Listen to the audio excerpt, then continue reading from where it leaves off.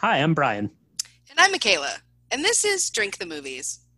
a podcast where each week we try to recreate a classic movie drink and discuss the movie that inspired it. Thanks for joining us. Now let's drink the movies. Another day is here, and you're ready for it. What to wear? Check. Breakfast, lunch, and dinner? Check. Planning for what's next and how to save for it? That's where Bank of America can help.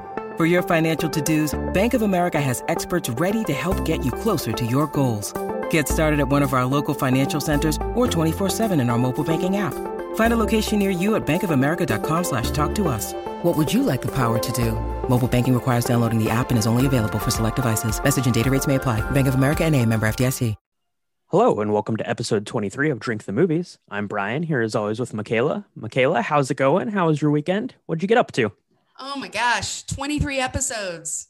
It's so exciting. Yeah. Magic number 23. It's a magic number. They did a whole movie about the number 23. Yeah, there you go. My weekend was great. We are full into summer now because May has begun. In fact, it's a very, very important day. Tomorrow will be Star Wars Day, and it's just a very exciting time. School's about to be out. All the kids are restless. Yeah. Spring has sprung. We got leaves on trees. The Oscars are over, so I can breathe a fresh sigh of relief and actually watch some stuff that I really want to watch versus stuff that I'm told I should watch. That's always kind of nice. Yeah, for sure. Summer has definitely caught up with us here. I got myself a little bit of a sunburn over the weekend, but it's not all bad. It's exciting to get outside and see the everything blooming a little bit, emerge from the Oscar cave of watching, all of those films over all 56 films course of a month. Yeah. Like you said, get back to watching some good stuff. So did you get a chance to watch anything new over the weekend, or were you revisiting some old favorites? Or I started some documentaries. So I saw the new Tina documentary that is on HBO. If you're a Tina Turner fan, or even if you're not, I think it's really well done. I am a big fan. I remember seeing her in San Antonio in 1993. I waited for 12 hours to see her with my dad. Dad, if you're listening, that was awesome. Good dad moment. Thank you for that. We literally waited in the sun for 12 hours in one of those open area venues so that we could get a good spot. Anyway, it's really well done. And it has a different take on her whole life. That's kind of neat. I also started The Nevers, which is a new series out by HBO. And that's actually pretty good. It's kind of interesting. There's only like 3 episodes out because they're being snarky and only giving you 1 episode a week. Versus like Netflix that gives us all it at once so we can binge it over a day. HBO, change your game, guys. But that was good too. They got to keep the subscriptions going. Right. Got to do the once a week. Yeah, no, the Tina documentary was very good, as you'd mentioned. And yeah, we watched the first couple episodes of The Nevers. I think maybe episode 4 came out last night, so I haven't got quite caught up on that yet. So watch that. We watched through.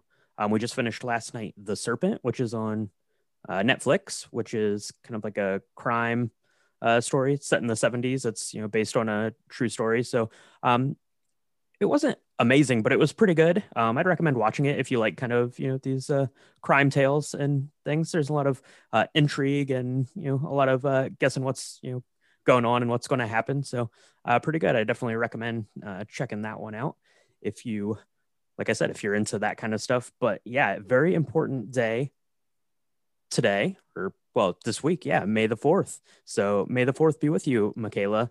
And you know what? I think that we need to get ourselves something to drink and talk about May the 4th.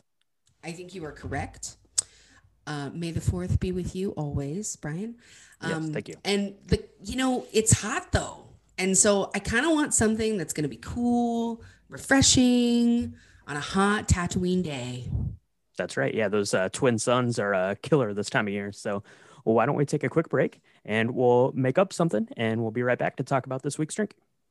All right. So this week we are heading to visit our Uncle Owen and Aunt Beru at their homestead, the Lars family homestead on Tatooine, and we're going to have some blue milk. It's going to be amazing.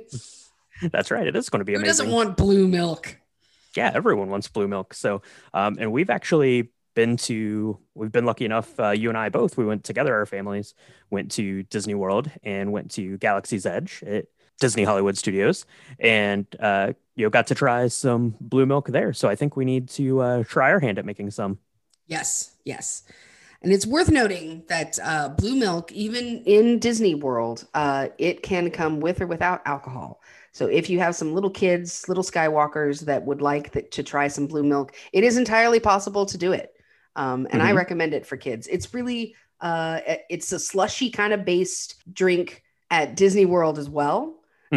So it's exciting because the recipe we're using is not from Disney World. It's actually from the podcast Sky Talkers.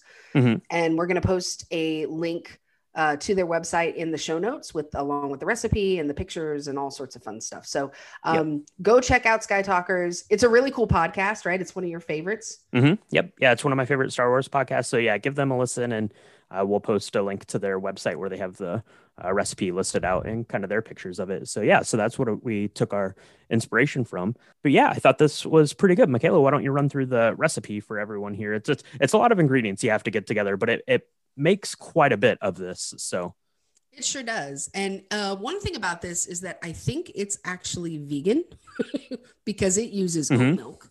So there's 2 cups of oat milk, 2 cups of ice, 2 tablespoons of lime juice, 2 tablespoons of cream de coconut. So that is not coconut milk. It's cream de coconut. It's very thick. So you know, I have screwed that up in my life. So don't screw that up. If you're going to add some alcohol to it, you want 4 ounces of rum. We chose a white rum, and we did basic like Bacardi silver. 2 cups of frozen pineapple and mango. So it's kind of 1 cup of frozen pineapple, 1 cup of frozen mango, and then some bright blue food coloring. This recipe calls for 8 to 10 drops, but because of the yellow that's in the pineapple and the orange that's in the mango, we needed to add a lot more than that. So if you can find some very albino pineapple and mango, then perhaps 8 to 10 drops will do it. We used a lot more.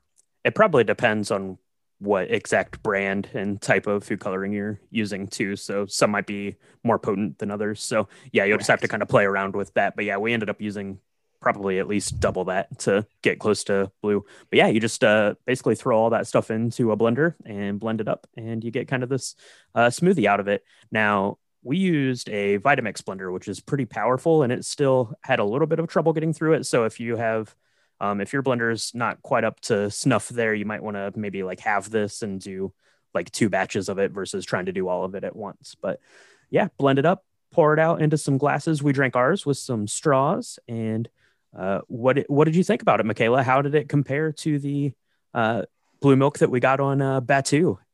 So I actually like this a lot better than the one that we had at Disney World. I'm not sure what the one at Disney World, full disclosure, I don't know what the recipe is. I don't know what alcohol they used. I tried it with and without alcohol because I have a kid, and it was better with alcohol, but it's in a frozen slushy machine to keep it to keep the consistency. And so it was a lot more milkish, and because it was really hot there, it melted really fast. I really liked this recipe though. And I will say we did an experiment where we used regular oat milk and then vanilla oat milk. And I think it tastes a lot better with the vanilla. It adds a little bit of sweetness that's really pleasant, and the white rum just kind of sets it off. It's nice. I loved this though. I thought this was great. It's really fun for kids. My son came in and out all day asking for blue milk. It's just fun, and it tastes pretty good. It's great for the beach. It's great for the pool. It's great for Tatooine. I was going to say, it's great to watch Star Wars with, for sure. So yeah, so definitely a, good recipe, and definitely one to try out. Like I said, if you're having a Star Wars theme party, or it'd be really good if you're having like a birthday party for your kids. Cause like Michaela mentioned, you can skip the rum, and mix it up. And then, any parents want to spike their own, you can let them do that. But yeah, blue milk, it's super fun. So yeah. Give this one a try. If you If you're a Star Wars fan, I really think you should give it a try. It's worth your time. Yeah, absolutely. All right, we got our blue milks. We are ready to battle the Tatooine Suns. So why don't we take a quick break, and we'll be right back to talk about this week's movie, Star Wars Episode 4, A New Hope. Spoiler warning for Star Wars Episode 4, A New Hope. If you have not seen this, you really should stop what you're doing right now and go watch this, because you're like 1% of 1% of the planet. But then when you're done watching it, you should come back, have yourself a blue milk, and we can chat about how amazing this movie is. Yeah, if you've not seen it yet, you've had plenty of opportunities. So this came out on May the 25th of 1977. It was directed by George Lucas, and it stars Mark Hamill, Carrie Fisher, and Harrison Ford, and a lot of other droids and aliens and all sorts of good stuff. So this movie did really well, obviously, at the box office and at the awards ceremony. So it won 6 Academy Awards. So it won for Best Art Direction, Best Costume Design, Best Sound, Best Film Editing, Best Visual Effects, Best Original Score. And they also had to make up an award for a special achievement in sound effects for Mr. Ben Burtt. So so it won 6, and then it was nominated for a couple of others that it didn't win. So Alec Guinness was nominated for Best Supporting Actor. He did not win. And then George Lucas was nominated for Best Director and Best Screenplay.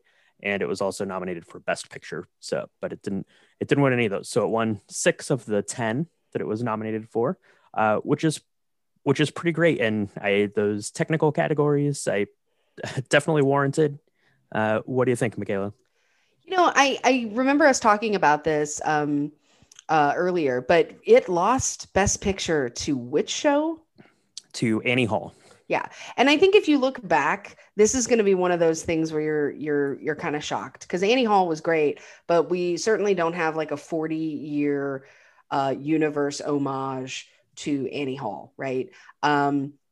And we do for Star Wars. So this was the very first, for those of you that don't know, Episode 4, A New Hope was the very first one. Okay. Mm-hmm. And speaking of like the 2 people on the planet that haven't seen this, it kicked off an entire universe. So there's so much now that you can see. There's series, a couple of different series. There's 9 or 10 films. There's spin-offs after spin-offs.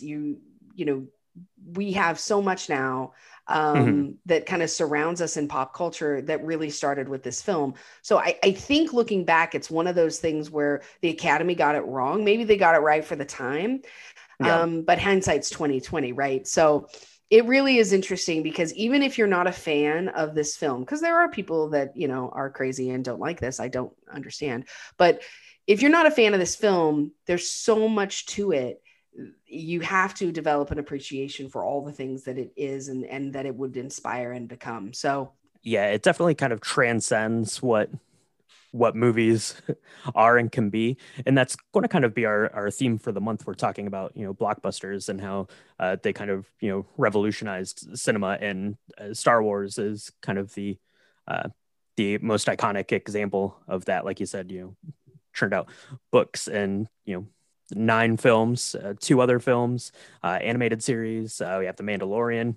So Star Wars basically got Disney Plus started. It has its own theme park at Disney World and Disneyland. So yeah, it's hard to quantify exactly what it did, but I guess you could kind of quantify it because George Lucas ended up selling the rights of Star Wars to Disney for, I don't know, something like $3.2 billion. So it's a lot. And it's interesting because you can see in movies that were made after this. So one of the films that I watched as a kid, don't judge my parents, was Poltergeist. Okay. Mm-hmm. And there's a scene where one of the kids is being scared, and in his bedroom, there's a Star Wars poster. He's got Star Wars sheets. He's got like a Chewbacca doll. And that was just like, the coolest room ever. And that was in like 1986. Right. So it was, right after all the first trilogy kind of came out. This was the very first film that really franchised on the characters and really helped become so much more iconic than other films that were fantasy adventure films, because there were many that were out there, but this just really transcended anything. Now, I didn't see this in the theater because I had not been born yet. Yeah, but I do remember young for that. Yeah, just a bit. We missed it, but I do remember one of my best friends talking about how he went to see it in the theater, and then he spent all his money and begged his parents to see it like 10 times in a row because he just thought it was so great. And I don't think that had really happened very much in the past, where, you know, kids just truly fell in love with the story. So enough, I guess we should stop fawning over it and talk about and open it up. But it's a real good film. If you've not seen it, it really is worth your time. Even if it ends up being a storyline that doesn't resonate with you, there's so much about it that is worth appreciating. Yeah, definitely. So let's get into it. And Star Wars has, pretty iconic openings. So you get the words across the screen a long time ago in a galaxy far, far away. And then Star Wars comes on the screen. You get the London Symphony Orchestra playing the main title fanfare, which if you hum, everyone will know. And then you get the opening crawl. So that was really unique to films. It harkens back to kind of the serials, Buck Rogers and things like that, but kind of sets the tone for the story. Now, we mentioned the main title fanfare, and John Williams won an Oscar, as we mentioned, for the score for this film. He was actually nominated for twice in that category, because he was also nominated for Close Encounters of the Third Kind that year as well. And John Williams ultimately been nominated, I think, like 52 Academy Awards. So he knows what he's doing. So gets 52 times gets the stage set there, and then it opens, and just a crazy opening scene that people had never seen before, and really kind of changed the way that people thought about effects. So you get space, and you have a very large ship fly right over top of the camera, and then a much, much larger ship flying behind it. I think if you measure it out, the ship's supposed to measure something like 3 miles long, like in practicality. But yeah, you just see this Star Destroyer flying overhead, and it just goes and goes and goes and goes, and it's catching up with the smaller ship, and it catches it, and it's going to be boarded. So we meet our first characters of the film here. We have C-3PO and R2-D2, the androids there, and unfortunately the smaller ship is going to be boarded by some stormtroopers and Darth Vader. So. Yeah, C-3PO and R2 add a lot of comedic flair to the whole story, right? So C-3PO is this very practical. He's got a very like English accent, and he's like, we're going to be boarded, and the princess can't get out of this one. And R2-D2 is the little one that beeps and bleeps and bips and is very cute. And so the stormtroopers, which are all in white, they come in and they shoot a bunch of people, and behind them comes this really tall, dark, evil-looking character with a weird mask, and that is Darth Vader. This cool thing about Darth Vader, right, is he was acted by a different person than his voice was. Yeah, he was acted by David Prowse, who is a bodybuilder. He's passed away now, but he was voiced by James Earl Jones. And in kind of like this modulated voice, because he's wearing this breathing mask. So yeah, very, very iconic there. But basically they're on this ship. They've captured this ship because the Rebel Alliance has stolen the plans to their new super weapon, the Death Star. But Princess Leia knows that that's what's about to happen. So we see her kind of, giving R2-D2 the plans for the Death Star, and they need to get out of there. So Princess Leia ends up getting captured, but C-3PO and R2-D2 make it off the ship in some escape pods, and make their way down to the surface of Tatooine, and they get set off on their adventure to get the Death Star plans back to the hands of the Rebel Alliance. Right. And there's this really, beginning scene, because Princess Leia, she is very brave. This was one of the first times, believe it or not, when a woman was really given the opportunity to be part of a rebel. She's a very powerful woman, and that was really different for the time.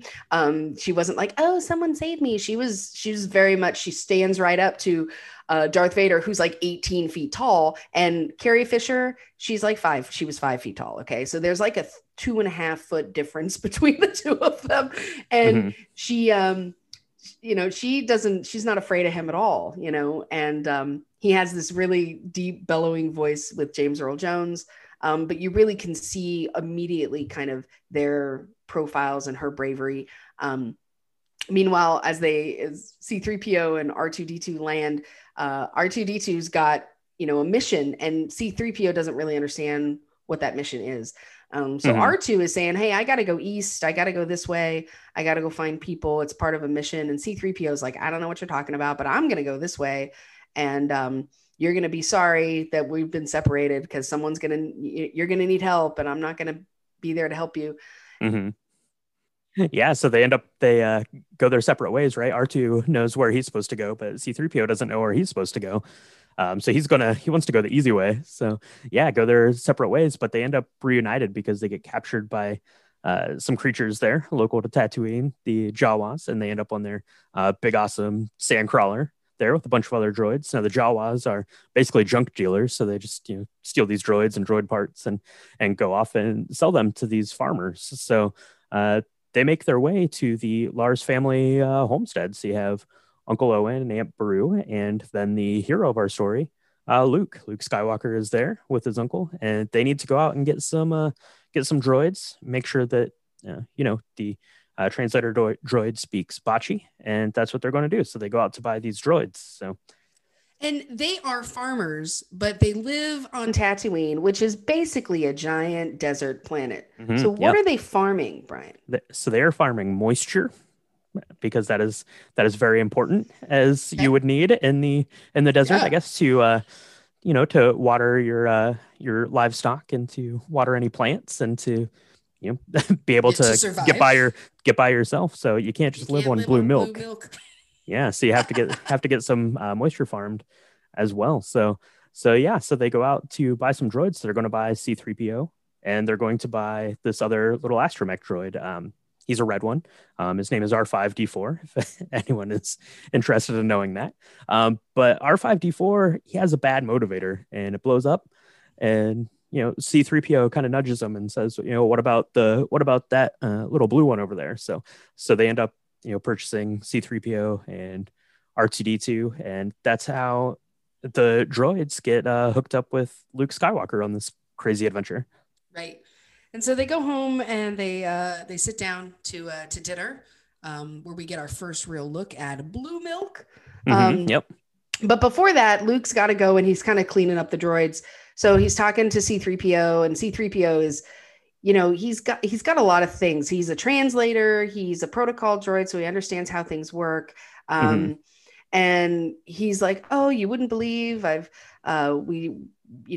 we've seen the war, and Luke is very interested in that, because he's like, oh, you're part of the, about the Rebel Alliance, and there's this, wish that he has. He's like, man, I want to get off this island. I want to get off this planet so much. And he's starting to kind of clean up R2-D2, and he sees this clip, this kind of holographic film shows up as a projected kind of image, and it's Princess Leia, and it's just a piece of it. It just says, help me, Obi-Wan Kenobi, you're my only hope. And he's kind of taken aback, because she's really pretty, and she's obviously she looks very desperate, she sounds very desperate, and he's like, well, that's weird. And who's Obi-Wan Kenobi? So he goes to dinner, and he's talking to his aunt and his uncle, and he mentions it, and his uncle kind of becomes very gruff, and the aunt and uncle kind of share this knowing look, because Luke says, I wonder, we don't know anybody, but there's this guy, this old dude, old Ben Kenobi, maybe they're related. And his uncle's like, just forget it, go wipe his memory, he's ours now, we just bought him, it's probably nothing. Yeah. And meanwhile, they're having their blue milk, and Luke mentions again that he would really like to leave the family home and the homestead early, and go and join up at the academy. Yep. And Luke's uncle is like, no, that wasn't what we agreed. Please stay on another season. I really need you. And Luke gets really frustrated because he just wants to get out, and he's not a farmer. This isn't the life that he is dreaming of and wants to do. Yeah, and that's you get pretty much that sentiment from his Aunt Beru, right? Because Uncle Owen and Aunt Beru know Obi-Wan Kenobi. They know who Luke's father was, and they know what he's probably in for if he goes down this same path of things. So they're really trying to protect him. But Beru's saying he's not a kid anymore. You're not going to be able to protect him. He's gonna leave someday, whether we want him to or not. But yeah, so finish up that, he goes outside. You get the twin suns there on Tatooine, the sunset. Really beautiful, really iconic scene is kind of how they end up wrapping the whole Skywalker saga so many years later. But he goes out to check on the droids to get their memories wiped, and but R2 has ran away. He was on his mission to meet up with Obi-Wan Kenobi. So, Luke wasn't going to stop him. C-3PO is not going to stop him. He's very determined, but it's late at night. So, they have to shut down the power for the night. It's too dangerous to go out. But, first light the next day, they're going to go out. So they get into Luke's land speeder, him and C-3PO, they're off to find R2-D2. So. Yeah. And the land speeder is especially cool because it's like a hovering thing, and it really looks like it's flying. And it's worth noting for anybody that may not know this, 1977, there was no CGI. Like that did not exist. Okay. So it's really cool because you can see a person in something that is flying. And they use there's a whole series of films that you can watch about how they made this film. But nobody had ever done anything like that. So one of my favorite scenes as a kid is them, with Luke on the land speeder, kind of going through this desert, kind of their cracks and kind of canyons that you're going through. I don't know where that particular scene was filmed, but it's really cool looking because you have both kind of terrains, right? And they're driving through trying to find R2-D2, and they can't find him, but they do find some sand people, which look really scary. I mean, they look like something out of Mad Max, which happens 3 years later after this film was made. So maybe that was a inspiration, but you don't see their faces at all. They've got these weird masks with these weird kind of bifocal glasses, binocular things, and they make these weird grunty sounds. And they actually capture Luke and knock him unconscious, and they end up taking his body back, kind of laying him down beside the speeder, and they're going through the speeder trying to rip the parts off and see if they can salvage anything, because they're junkers. That's what they do. And then you hear this really weird noise, right? Yeah, you hear you hear this noise off in the distance. So it is old Ben Kenobi, also known as Obi-Wan Kenobi. He's making this sound. Apparently it's the sound of a crate dragon.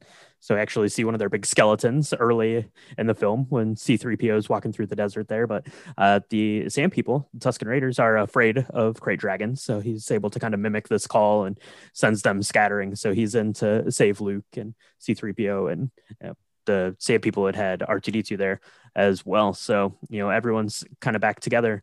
Luke wakes up, and asks him if he's Ben Kenobi, and Obi-Wan says, so that's a name I've not heard in a long time. And so he kind of takes him back to his little hut to get him rested up and to figure out what this message from R2-D2 is. So he gets it turned on, and as it turns out, Leia is asking for his help, saying that R2 has the plans for this Death Star, and that Obi-Wan had served with his father in the Clone Wars, and she needs his help. He needs to get to Alderaan, which is where Princess Leia is from, and deliver the R2-D2 and the plans to the Death Star back to the Rebel Alliance. Right. And so, of course, Obi-Wan looks at Luke and says, you should come with me. Because Obi-Wan is, he says, I knew your father, which Luke is very curious about, because no one has really told him the whole truth about who his father is. And as you're watching this, if you're watching it for the very first time, you're like, So he says, my father was he died in this very kind of mundane way. It was and Obi-Wan says, no, he was a Jedi. Your father was a Jedi like me. And he was one of my best friends. Mm-hmm. And so then Luke kind of laments, he's, man, I wish I knew him. What happened? And he says, well, your father was killed by one of my former pupils, and his name is Darth Vader, and he murdered your father and betrayed him. And so it really sets out this, we kind of understand now who this Darth Vader character is that we met earlier. Mm-hmm. And so Obi-Wan really feels that Luke should go with him. And of course, Luke is now faced with this adventure, and he doesn't want to go. He says, I have to stay back. I have to help my uncle. I'm already going to be in trouble. I should actually leave right now because I'm going to get in trouble. And he says, Luke is like, I want to help, but I can't get involved. And so you can feel he's really torn. But Obi-Wan says, you need to, listen to yourself. And they have this really cool conversation about the Force and what the Force is. And it's, he needs to listen to the Force, and the Force is going to lead him all along his path. It's a really cool scene, actually. It's probably the most dialogue that we see between Alec Guinness and Luke Skywalker, right? And that's probably why Alec Guinness, he's got a really quiet way about him. And as you learn more and more about who Obi-Wan is, it's really, he does it really well, which is probably why he was nominated for Best Actor. Yeah, for the Best Supporting Actor there. And one of the more important parts then of this kind of interaction is Obi-Wan gives Luke, his father's lightsaber. So to kind of set him off on his quest there, to really kind of cement the fact, that his father was a Jedi Knight who fell to the dark side. So so they're kind of on their way, but Luke's hesitant to go, needs to get back to Uncle Owen, Aunt Beru, and check in on them. But we need to check in on the bad guys. So we're up on the Death Star, and they're having kind of a meeting of the minds. We meet Grand Moff Tarkin. He's kind of in charge of the Empire, I guess, and the Death Star is his to command, and he's kind of the leader here. But they're having this meeting, and he's not happy that the Death Star plans have been stolen, but some of the other people around the table are like, well, it's not that big of a deal if the rebels got the Death Star plans, because Death Star is indestructible, so no big deal. Who cares if they got the plans? But Darth Vader is there, and he's like, well, your Death Star is pretty powerful, but it's not as powerful as the Force. And then we get to see Darth Vader use the Force on this guy. Kind of choke him out, and but Moff Tarkin kind of steps in, doesn't let him finish this guy off. But you really get to see how kind of powerful and stoic Darth Vader is kind of right away here. So. Yeah, and it's interesting because watching this again, specifically for this podcast, we see he really inserts this guy that ends up getting almost completely choked to death by by the Force. He really calls out Darth Vader's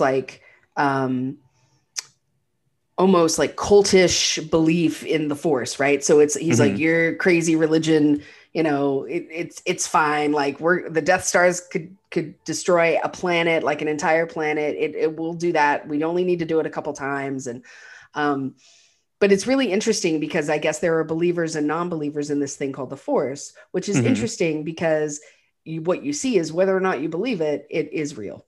Yep. Kind of like science. Exactly. And he felt how real it was when he was getting choked out there. When he was about to die. But so he does a really good job pretending to be choked, right? Yeah. Because he's like his eyes start to bulge. I mean, really cool special effects. Yeah, I mean that's those sound effects that they won the Special Achievement Award in. I mean, you can just kind of feel his throat closing in and the sound. So, so they're trying to figure out if they need to go get these plans back or not. But Luke gets back home to Uncle Owen and Aunt Beru's house, but it's too late. The stormtroopers have already been there trying to locate C-3PO and R2-D2 because they're pretty sure that that's where the plans are. And Uncle Owen and Aunt Beru are are no longer. They met their fate at the hand of the stormtroopers. So, now Luke doesn't really have any ties left to Tatooine. So he's saying, okay, well, he's ready to go. He's ready to step up and, take on the Empire and get these plans back. So they're going to head off to Mos Eisley, which is kind of the nearest spaceport, I guess, to where Luke's farm was there. So, and really great scene. It's worth noting that this film came out in 1977, but in 1997, I think they did like this digital enhancement. And it depends. It's kind of controversial. You could be a purist or not. But there's a couple of scenes that have been inserted into the 1977 version. And one of them is looking at Mos Eisley as you see the speeder kind of come in with Obi-Wan and the two droids and Luke and some different animals, different kind of alien beings. And it's kind of interesting the way that they do that. That was using CGI. And what I find interesting, even when I watch the later versions with the inserted footage, is that it is good, but it really holds a candle to how amazing this was without CGI. Because the things that they did that they didn't change or enhance look, in my opinion, almost even better, because they had to use something other than this CGI stuff. So really interesting. But there's a great scene where, stormtroopers are in the town center and they're kind of looking for droids. Obi-Wan Kenobi is there and they say, well, how long have you had these two droids? And Luke's trying to lie and it's not going well. And then Obi-Wan kind of waves his hand and says, these aren't the droids you're looking for. You do not need to see our paperwork. And he kind of hypnotizes him, right? It looks like that's what he's doing. Yeah, you kind of see Obi-Wan using the Force there to persuade these guys to let him go. And I think that's one of the neat things about Star Wars is that none of this stuff is really kind of explained. You just get to see it and kind of learn what's going on your own. He's, Obi-Wan doesn't say I'm about to use the Force on these guys to kind of set it up. He just kind of does it, right? So we're kind of learning along with Luke as we go through the story and kind of get these little glimpses into that. But yeah, so they get into Mos Eisley and they need to find, some transport to get to Alderaan. So where do you go? You go to the local cantina because that's where all the pilots are hanging out. So they get in there. The bartender, though, doesn't want R2-D2 and C-3PO in there. No droids allowed. So they have to wait outside. So they're there. Luke goes up to try to buy a drink. That doesn't go particularly well. He gets accosted by some thugs there at the bar. Like a pig-faced alien is like, I don't like you, and you should be afraid of me. And poor Luke, he's like, okay, I'm sorry. I don't mean anything.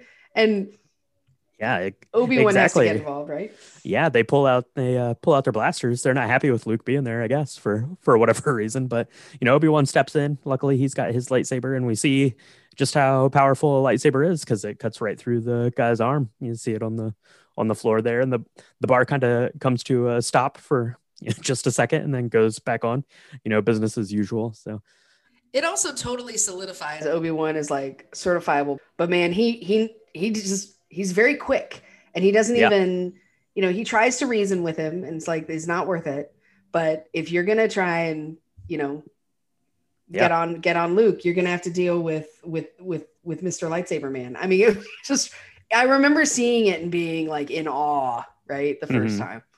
Yeah. And the cantina scene's great. I mean, you have so many different aliens and different costumes. You have the cantina band playing, kind of that iconic song and just this, absolute craziness that doesn't make any sense, but it just comes together in this cantina and it's fantastic. But we meet our pilots. So we meet Han Solo and Chewbacca. They're the captain and co-pilot of the Millennium Falcon. Luke's never heard of the Millennium Falcon, which rubs Han the wrong way. And, but they, agree. They come to financial terms for, safe passage to Alderaan with no Imperial entanglements. So they're about to get their ship, but on the way out, Han's going to run into a bounty hunter who's working for the crime boss, Jabba the Hutt, needs to take him in. So they're going to have a little bit of a confrontation there. Now you may think that Han shot first, or you might think that Greedo shot first, but regardless of what side of that coin you lie on, Greedo is the one who comes out on the worst end of this confrontation that they have here at the bar. And, Han Solo is played by Harrison Ford very smoothly, just kind of walks out of the bar and flips the bartender a couple of credits, says sorry for the mess. And they're on their way to get the Millennium Falcon ready. Yeah. And it's such an interesting scene because in the Greedo Who Shot First, there's a lot of controversy around that, which I never understood. Probably because I didn't see enough of the original version, because I guess they changed it, right? Mm-hmm. Yeah, so they kind of it kind of flip-flopped from the kind of original versions where Han had shot first, and then in the new special editions where Greedo kind of shot first, and they've almost kind of dwindled it down to where they're both about shooting at the same time now, so right. To kind of split the difference. So right. So but that was kind of a sticking point because we wanted Han, because Han Solo kind of paints himself out to be like this merciless mercenary, right? Mm-hmm. Like he doesn't care about anybody but himself and Chewie and his Millennium Falcon, and he's going to do whatever he needs to do. And if he has to kill you, he's going to do it. Is kind of how you're supposed to, I think, feel about him at this point, right? Yeah. You're supposed to, think that he's not an empathetic character. He's, just out for himself, like you said. So, right. But so they get onto the Millennium Falcon, which is a great ship, and you can go and see it at Galaxy's Edge and Disney World and Disneyland if you would like to, because it's amazing, and then you can pilot it. But so the ship is absolutely fantastic. They get on and they're making their way to Alderaan. Obi-Wan's giving Luke a little bit more Jedi training. Han's a skeptic of the Force. A hokey religion's no match for a blaster at your side. That's right. But Luke's doing some lightsaber training. They're playing some holo chess on board. C-3PO and Chewbacca, and you get kind of this nice quiet bit with kind of this crew together and kind of feeling each other out a little bit and figuring where they land on some certain things, and just getting to explore kind of these characters a little bit more. Yeah And it's interesting because there's ones that while they're kind of going through, they run into some trouble and they have to go light speed, right? And this was something that I thought was just awesome, because now it's sort of like par for the course. When you think light speed, you think of these stars that end up making like lines, right? Yeah, because you're going so fast. Yeah, they kind of make these streaks. Yeah. And this, again, was the first movie that ever did anything like that. I mean, anything like that. Even in 2001 Space Odyssey, I don't think they go light speed in that film, but they never, even with all of that amazing space special effects, they didn't do anything like that before. And it was really, really cool to see. And they also insert a little bit of reality, because they're like, oh, we have to coordinate. Like there's a computer that has to do a bunch of math to figure out how to, the right way to go. Because we don't want to run into a planet or to another star because we're going so fast. And I thought that was really kind of interesting. As they're, trying to make their way to Alderaan to get these plans. And in the meantime, Darth Vader is torturing poor Leia with this weird looking sphere that's got like a needle attached to it. You don't really see him do anything, but he's, asking her, where are the plans? Where did you send them? Where's this rebel, where's the rebel base, right? Because there's a rebel base that they want to destroy, because the idea of this rebel alliance is really starting to take hold, and it's threatening, the Empire. Yeah. So the little droid flies in to kind of torture this information out of Leia. It makes a really creepy sound, and the door closes, so you're left to use your own imagination as to what this thing does. But Leia holds strong, and they end up taking her up onto the bridge. Grand Moff Tarkin is there. Like I'd said, he's sort of in charge of this, in charge of the Death Star, and they're talking to her, trying to figure out where this Rebel Alliance is. They're say, okay, if you don't tell us where it is, we're just going to blow up Alderaan, which is where Princess Leia is from. That's where, her family is and all of her, constituents, I guess. Pretty much everybody that she's ever known her entire life. Yep. Yeah. And she's saying, you can't attack Alderaan. We're peaceful people. We don't have any weapons. Can't defend ourselves. And they say, well, if you don't want us to blow up Alderaan, you'll tell us where the rebel base is. So she says it's on Dantooine, and they say, okay, that's fine, but that's kind of far away, so we're going to blow up Alderaan anyways. Right. Because they basically just want to obviously get to the rebel base and take care of that, but they also just want to send a message to anywhere else in the galaxy that thinks they might think it's a good idea to stand up to the Empire. So you'll see, really great from Carrie Fisher, just looking terrified and distraught and upset as the big beams on this Death Star come together and shoot Alderaan, and it explodes. The whole planet is gone, just like that. It's gone. Yeah.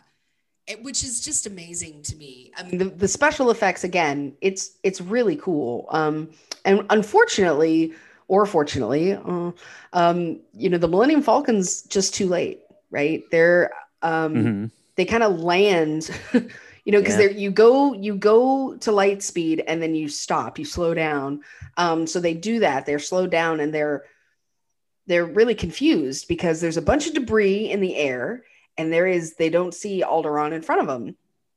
And Han Solo's like, no, Alderaan's not there. I don't know what's going on. There's nothing there. There's just nothing there. What's happened? And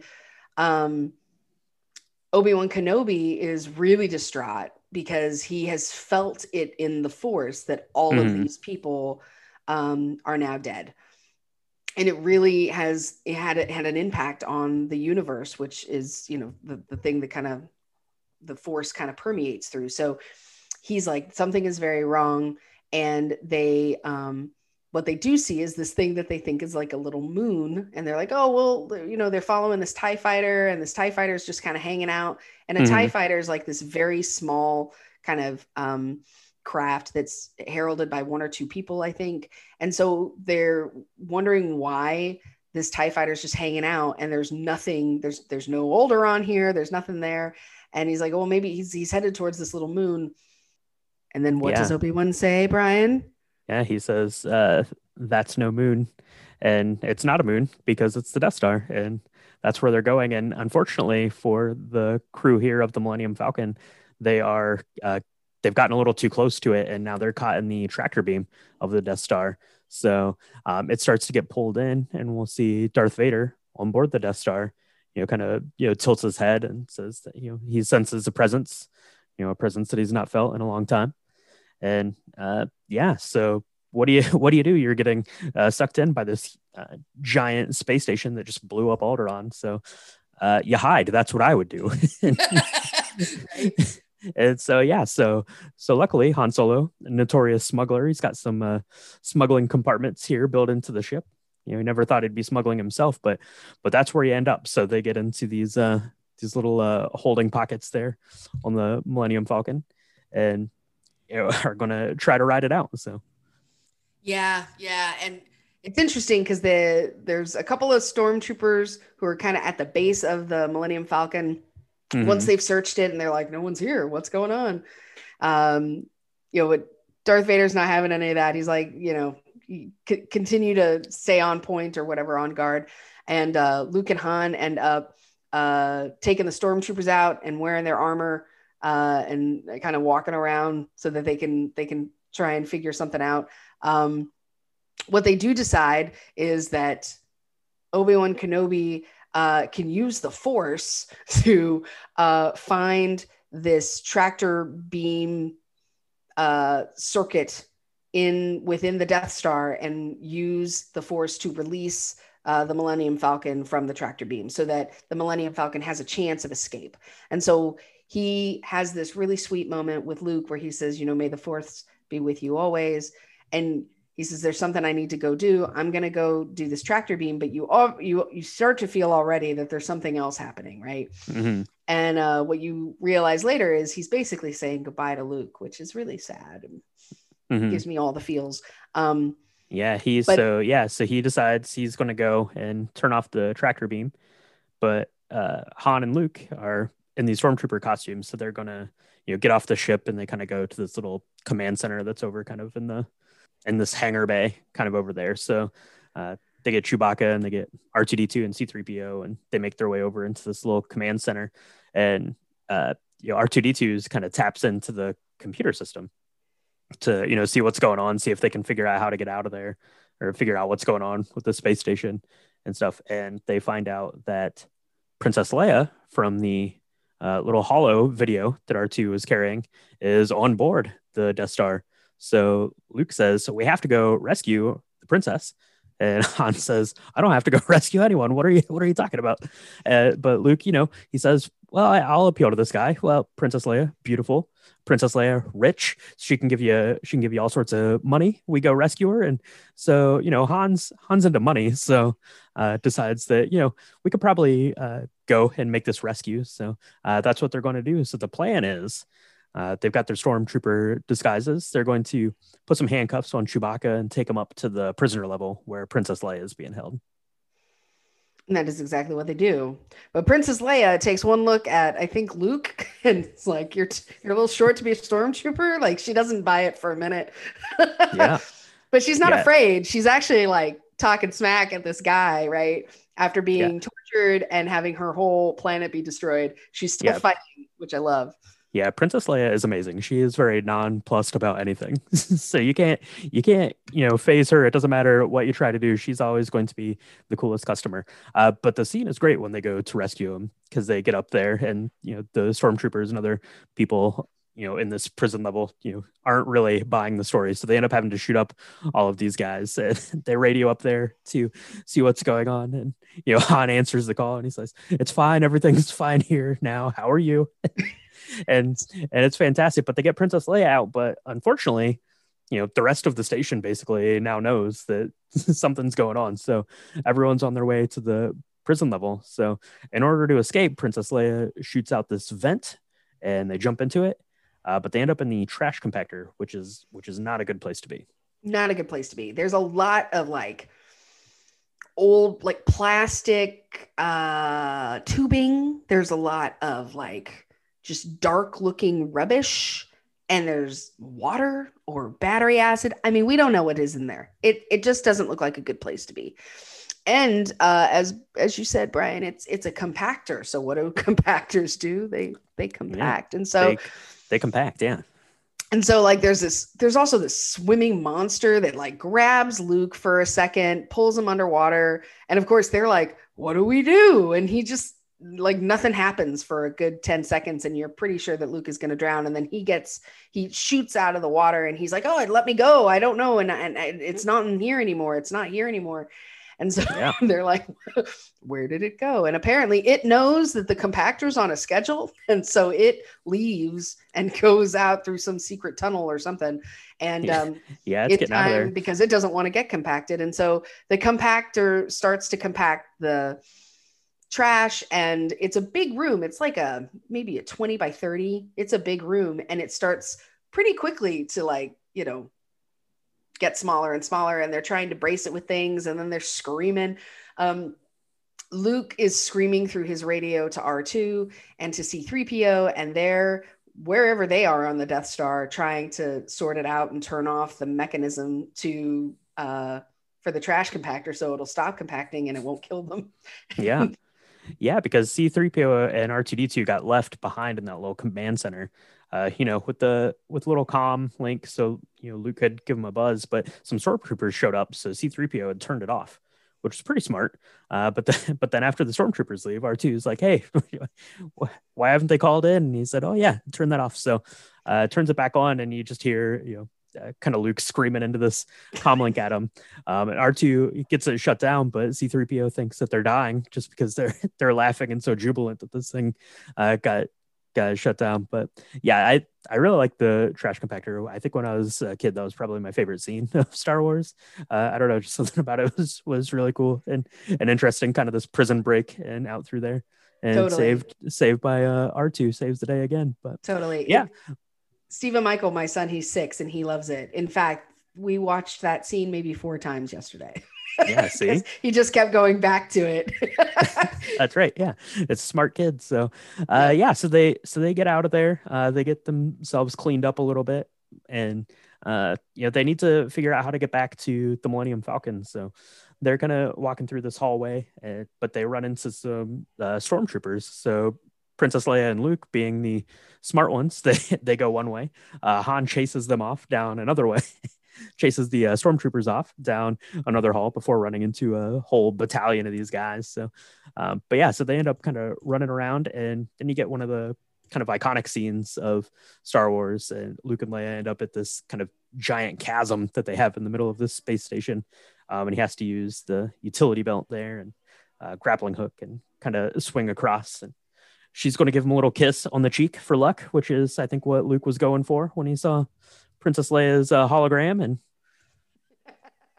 yeah, and that doesn't get weird at all later. It ramps up as you get into the end of the next one a little bit, maybe, but that's okay. The luck was good. They make it across the chasm and get back. Han Solo and Chewbacca end up, getting back to the Millennium Falcon, and they're kind of stand in the doorway. There's a bunch of stormtroopers between them and the Millennium Falcons. They're trying to figure out how they're going to make it to the ship, but then you see all of the stormtroopers kind of turn and go off. They abandon the Millennium Falcon, and clears the path for our heroes to get over there. But as they're, making their way on board the ship, they see what drew the stormtroopers' attention away. Yeah, and it's interesting that Obi-Wan has done his job of removing the tractor beam hold. Mm-hmm. But he also is using the Force to find Darth Vader. And so they kind of meet in this big, great hallway. And it has been a long time since they've seen each other. Obi-Wan and Kenobi finally kind of have this face off. And Vader says, I you can't win. You're very old. You've gotten old. And, Obi-Wan is very calm, and he is very forthright. He's got these piercing eyes, and he just says, you can strike me down, and I'm going to, if you do, I'm going to become more powerful than you can possibly imagine. And they kind of turn on their lightsabers, which again, I'm going to speak as if you've never seen this before. It's pretty incredible when you think about it, right? Because there are these handles, and they're beams of light that can burn things, can cut things. And the way in which they have this sort of sword fight with these beams of light, and the way that they sound when you're turning and hitting and striking, it's pretty epic and pretty amazing. And it's not like a Michael Bay production. Not that there's anything wrong with Michael Bay, but it's not like a Michael Bay production where there's a bunch of flips and, a lot of choreography. It's just this really, really cool battle. And with the music, ramping up, and the score of the fight, it's very riveting to watch. Yep.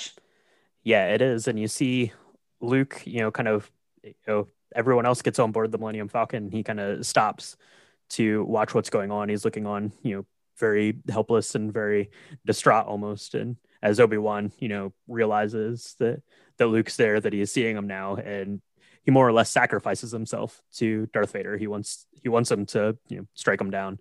And I think he wants, kind of Luke to see that. And then as he does, the crew of the Millennium Falcon there, the rest of the heroes, they're kind of forced to get out of there, right? You can't save Obi-Wan. He's been cut down, and they need to make their escape. So the tractor beams been turned off, so they get out of there. But a couple of TIE fighters, go in pursuit of them. So we get a pretty cool little space kind of fight scene there between the Millennium Falcon and these couple of TIE fighters. They have these cool little, I don't know, they're little like cockpits almost, where the gun turrets are on the Millennium Falcon. So they Han Solo takes a gun, and Luke takes a gun, and you'll see kind of this little space battle, which is pretty cool. And our heroes come out victorious, and they get to the actual Rebel base where Princess Leia knows where it's been this whole time, and it's on Yavin 4, and we'll see him kind of pull into this forested base, which is another one of these amazing shots of the Millennium Falcon coming in and landing in this big lush forested planet. Yeah, it's really cool the way that they do this. I mean, and there's a couple of things that's worth talking about. So when Obi-Wan sacrifices himself, the lightsaber hits him and his cloak, and he just kind of disappears. And that really seems to shock Darth Vader. He was not expecting him to just disappear and his life force to just go away. And Luke is really distraught. He, after the big fight, he kind of is sitting in that kind of open area where they had been playing chess. And Leia kind of comes and gives him a blanket, and he's like, I can't believe this. And when you think about it, Luke, in as little as like two, maybe 3 days, he's lost his entire family that he knew. He lost the other father figure that he had. I mean, right. It's been very traumatic for him. But yeah, they get to Yavin 4, which is really cool because I only realized this maybe 5-10 years ago, that even though Leia is faced with her whole planet being destroyed, she does not give the rebel base up. You think she does when she says Dantooine, but it's not Dantooine at all. And so she was never going, no matter what, she was never going to give up the name of the planet where the rebel base was, which was really, really cool. Yep. So they get there, and of course, Han gets his reward. I don't know what reward he ended up getting because her whole family and all of her riches died on this planet of Alderaan, but that is neither here nor there. He gets something, and he is ready to leave. And there's this neat exchange between Han and Luke because Han is like, hey, man, you should come with us. You're really good you're pretty useful. You're good with a gun. You'll probably be a pretty good pilot someday. There's a lot of banter about piloting between these two guys. Okay. And he says, you should come with us. And Luke really has taken a complete opposite stance to his uncles and his uncle's upbringing, right? He's like, how could you leave? You see what they're up against here. You can stay and you can help us fight. They're going to find a weakness in the Death Star plans. We can go do something. And he's like, man, you're on a suicide mission. I'm not doing that. Like, I'm gonna take my money and get out of here. He's like, remember how that thing blew up Alderaan? Yeah, not into that. So I'm getting out of here. But yeah, Luke's going to stay on. He's going to do his best to help attack the Death Star. So you get kind of all the pilots and all the leaders of the Rebel Alliance. You get R2-D2 there. He's uploading the schematics for the Death Star, and we find out that there is a little weakness to the Death Star. There's a little kind of thermal port, pretty small, but if they can get a torpedo fired, right into this port, it's going to go in and blow up the main reactor and blow up the thing. All of the pilots seem to think that that's pretty much a long shot, probably not going to happen, but Luke's into it. Luke says he can do it for sure. So kind of everyone gets geared up, and they get in their X-wings and Y-wings and take to the sky. Time's of the essence. We see the Death Star coming into view. It has about, it's like 20 minutes out, I think. So they need to get up there, and this is their one shot basically to get this thing taken out before it takes, out them, the whole remainder of the Rebel Alliance. So. And there's a couple of things that are really amazing note to me in this kind of group of scenes. The costuming is absolutely incredible, right? So this was, we went to the moon on July 20th, 1969. So this was less than 10 years later. They've got these really interesting, kind of flight suits and their helmets, and they're not all humans, right? So there's aliens that are flying. You meet some of Luke's kind of old friends that were on Tatooine, and then they moved on and joined the Rebel Alliance. And so you get some understanding of, that he has some piloting expertise, and he's well liked.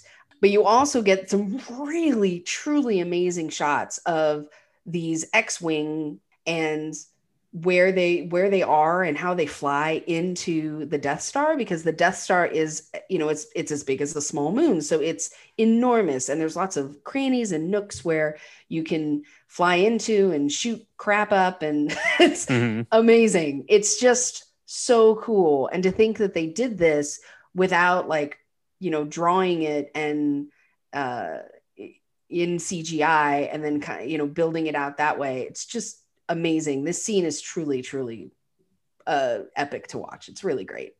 Yeah, to think that they have this big space battle. So you have all, like you said, all the X-Wings, you have all these TIE fighters, you have kind of the big trench in the surface of the Death Star and all the stuff's going on. And to think that it was by and large all done with like models and, filming them on a back screen and then compositing it all together is just absolutely insane. And it's hard to think now. We'll talk about it kind of here as we wrap up, but to think about seeing this for the first time and you never would have seen anything like it before. And yeah, it's just kind of mind blowing, but yeah, so they're making their attack on the Death Star.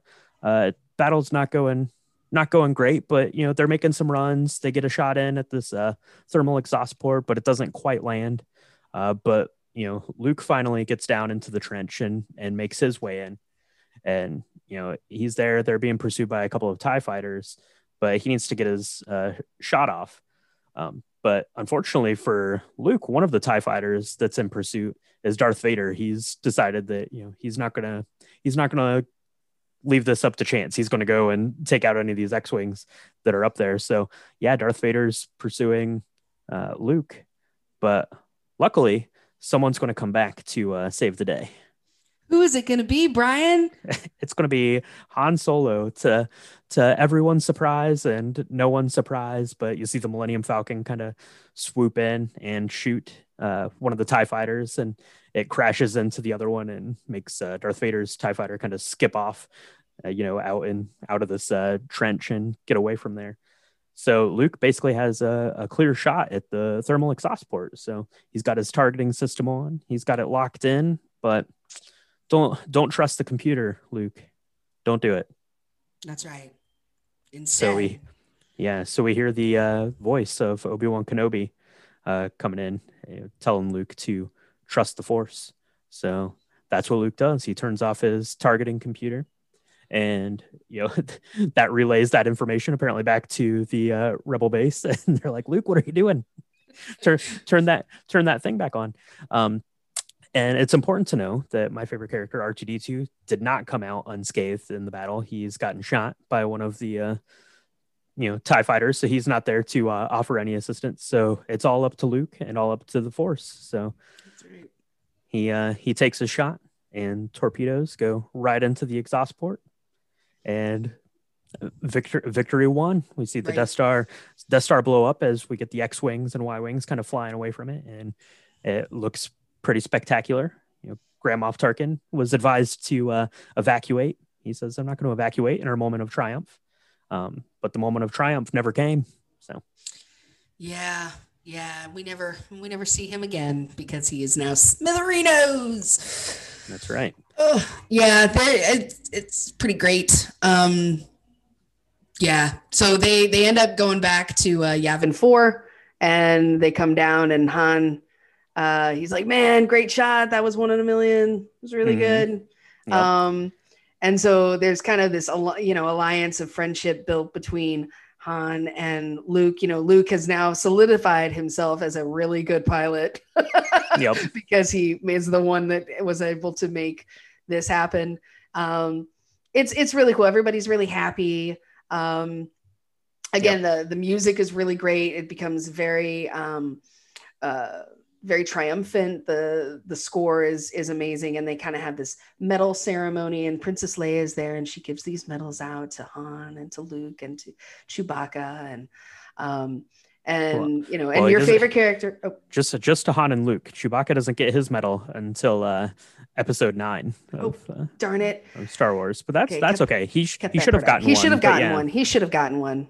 That was weird that he wouldn't have.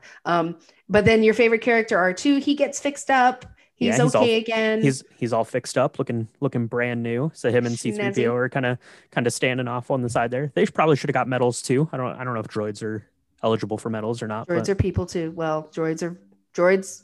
They should have gotten everybody that did that should have gotten an award. Yeah, everyone should have gotten a medal. But yeah, so they have the medal ceremony. The music's fantastic, and that's where the story ends. So the bad guys lost and the good guys won.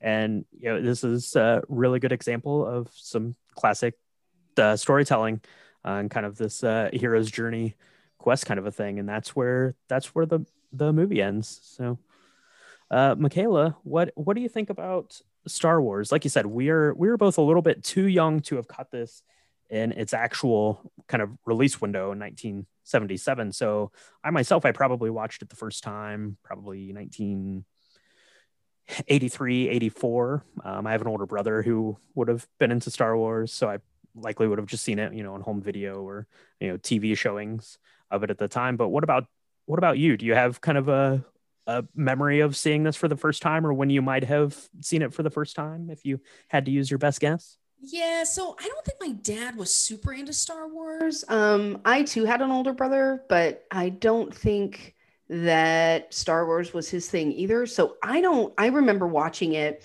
as a teenager because I was dating a guy who was into Star Wars and I needed to know all the Star Wars stuff, right?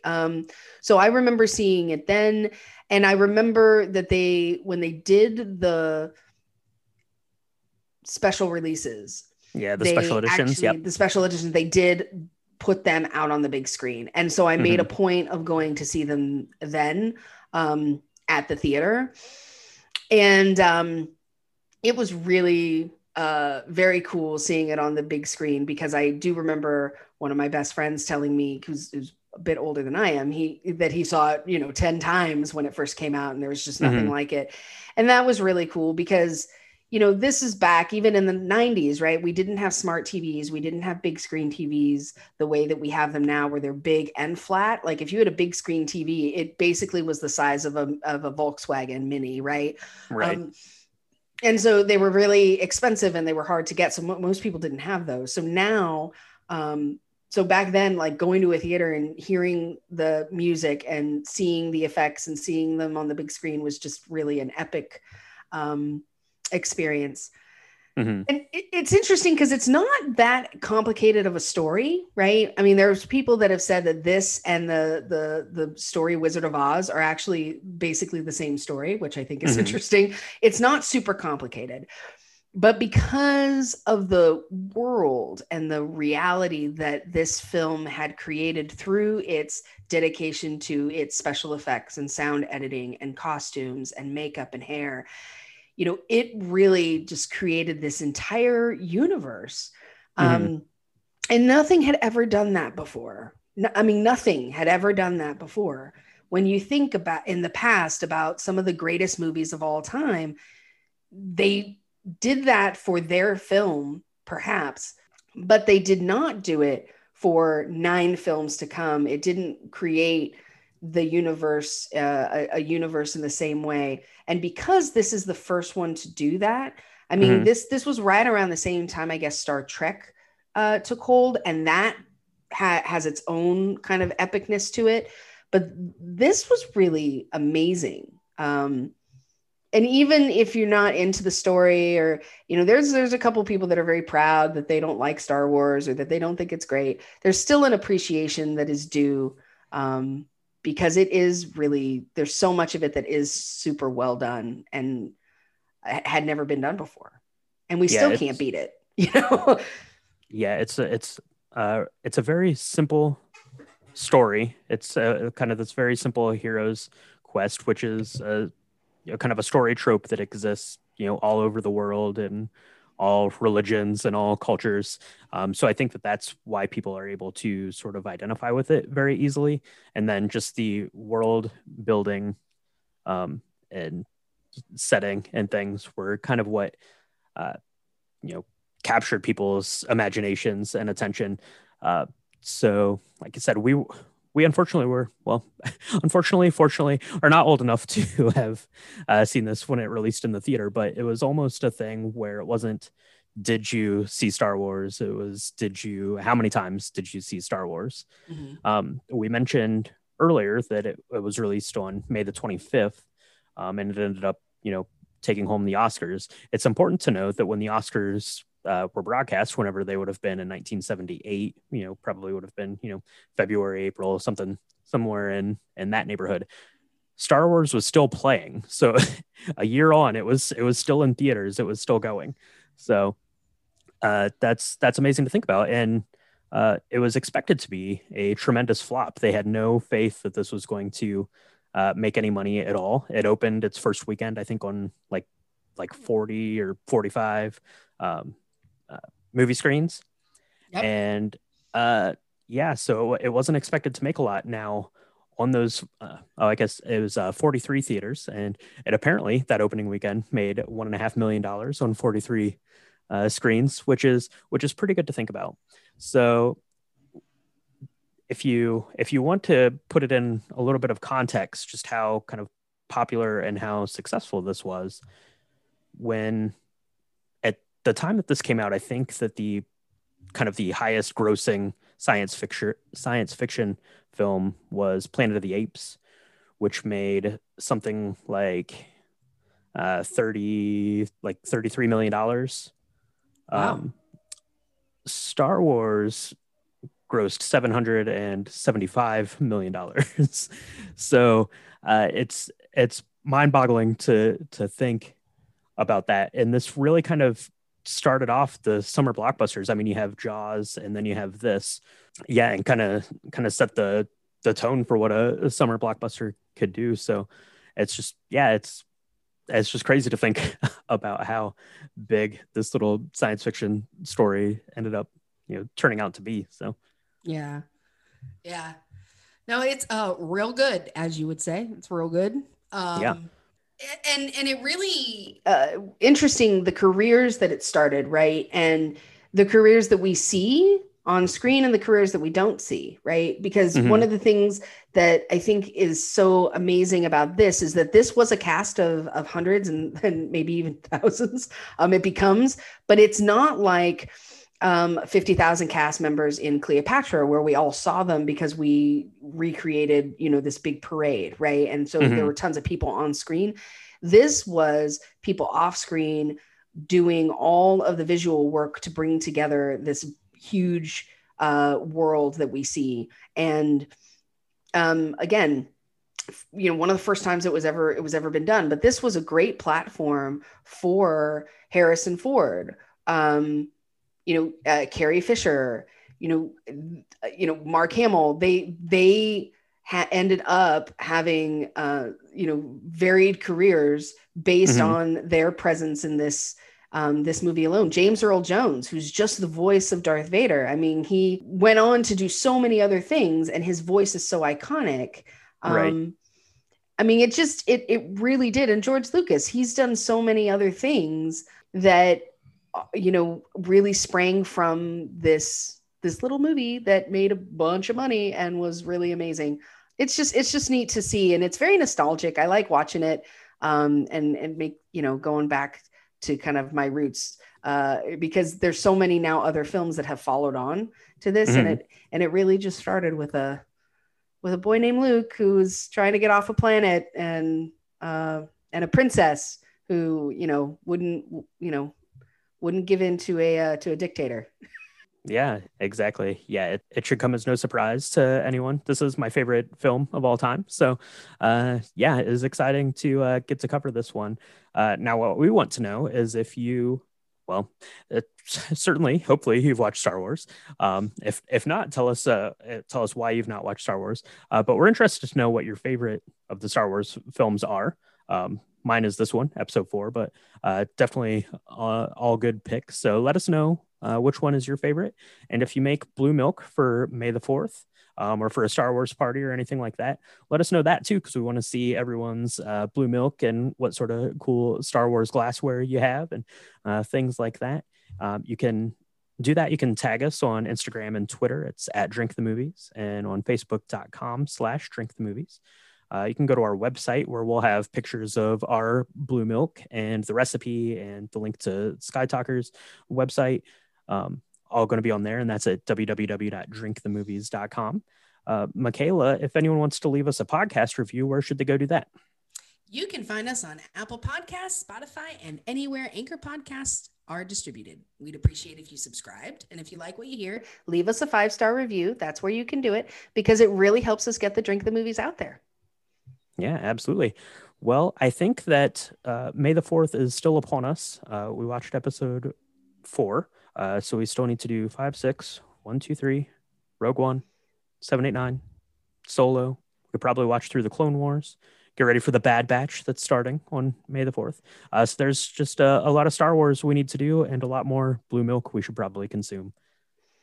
Sounds like a plan. I've got plenty of extra blue food coloring. Let's make it happen. Awesome. All right. Well, we're going to go mix up some of those. Thanks, everyone, for joining us, and we will catch everyone next time on Drink the Movies. Oh, that was pretty good. May the Force be with you. May the Force be with you always.